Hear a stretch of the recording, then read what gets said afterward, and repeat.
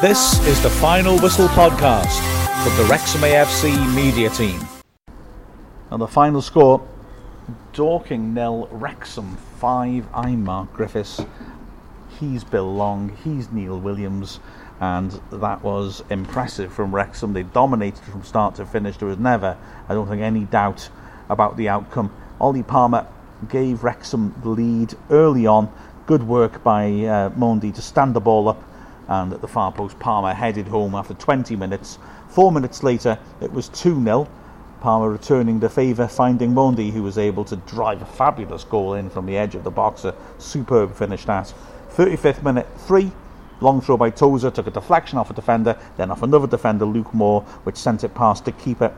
And in the second half, 49th minute, a beautifully worked goal. Excellent ball by Young to pick out Mullen. He worked a good ball wide to Jordan Davis, who hit the goal line, pulled it across the face, and Palmer tapped in his second. Wrexham would add a fifth, another tap in, this time a lovely ball down the line by James Jones. Davis, brilliant ball in from the outside of his left foot on the right side, giving Lee an open goal tap in. There could have been more, there could have been a lot more, and Howard's clean sheet, apart from a couple of sharp but not overly difficult saves late on, was really always assured. That was, I think it's fair to say, a comprehensive win. I think that's the exact word I was thinking of just using, so thanks for stealing it off me, Mark. There you go. Once more, my telepathy ruins everything. I was going to say exactly the same thing, guys. It was going to be comprehensive. And I would say the most comfortable win of the season, to be honest. Absolutely, yeah. Although Maidstone here were very comfortable, and we still had 8 here against Maidstone. But team effort today was fantastic. The passing was good. The defensive, when they need to defend, they worked as a unit. And Dorking, they struggled to break through our defence and ended up making a lot of mistakes by the balls that get put in the box. It was just hopeful balls, nothing meaningful. As Mark said, the keeper made a couple of saves, but they were comfortable saves. But overall, very, very satisfactory with that display. The team kept going for the full 90 minutes. There was no sitting back, no playing across the back, and just possession football. But I'm sure every fan will be happy with that performance. Very comprehensive, and still second in the league. And it was a complete performance because, Bill, as you said at the end of the commentary, there were no holes to pick in it. I don't think the team worked really well as a unit, pressed well as a unit, which we didn't do that well against Gateshead, and we just looked compact, solid, and we outgunned Dorking, really, didn't we? Yeah, absolutely. Like we were sort of saying in commentary, the quality of our squad, especially the attacking play, was just there to be seen. When you've got a player like Ollie Palmer, who's going for a hat-trick, and he comes off, and you can replace him with Sam Dalby, who, fair enough, he didn't have a lot of time, but could have had one or two himself, really, towards the end, getting into good positions. Elliot Lee looked fantastic again when he came on. What a squad we've got here, Mark.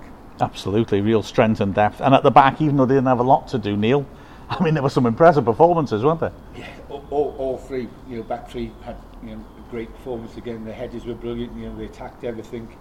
And what I like about our defenders, they're not scared of coming forward with the ball and taking on players and coming up the wings, and adding extra players, to switch out to on the wings. So I think Parkinson he's got his tactics spot on today. Nobody can take that away from him. I think he's done his homework well on Dorking, and we outplayed them, and they offered very little against us today. Although I thought before the game started, I thought this could be a difficult game, but Wrexham were on the ball today.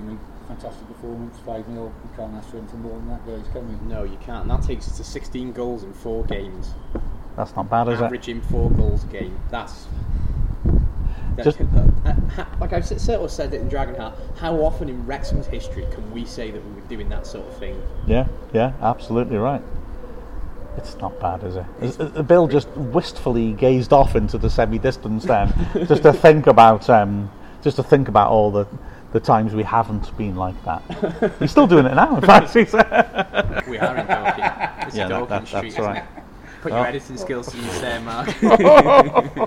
When you think we scored 5, then we scored 3, and we scored 3, and then we scored 5 again. It's entertainment for the fans.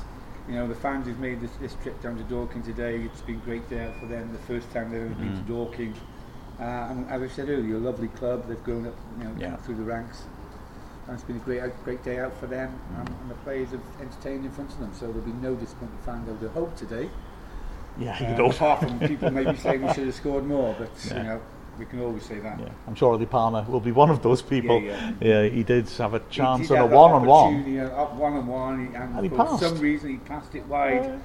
And the pass wasn't on as well. Lee No. had played a lovely ball to button completely through the middle to finish his hat-trick, and Palmer decided he'd be a nice bloke and lay it off. Yeah. But Lee hadn't got there yet, so... He just needed to put his foot through it. That's strange, that.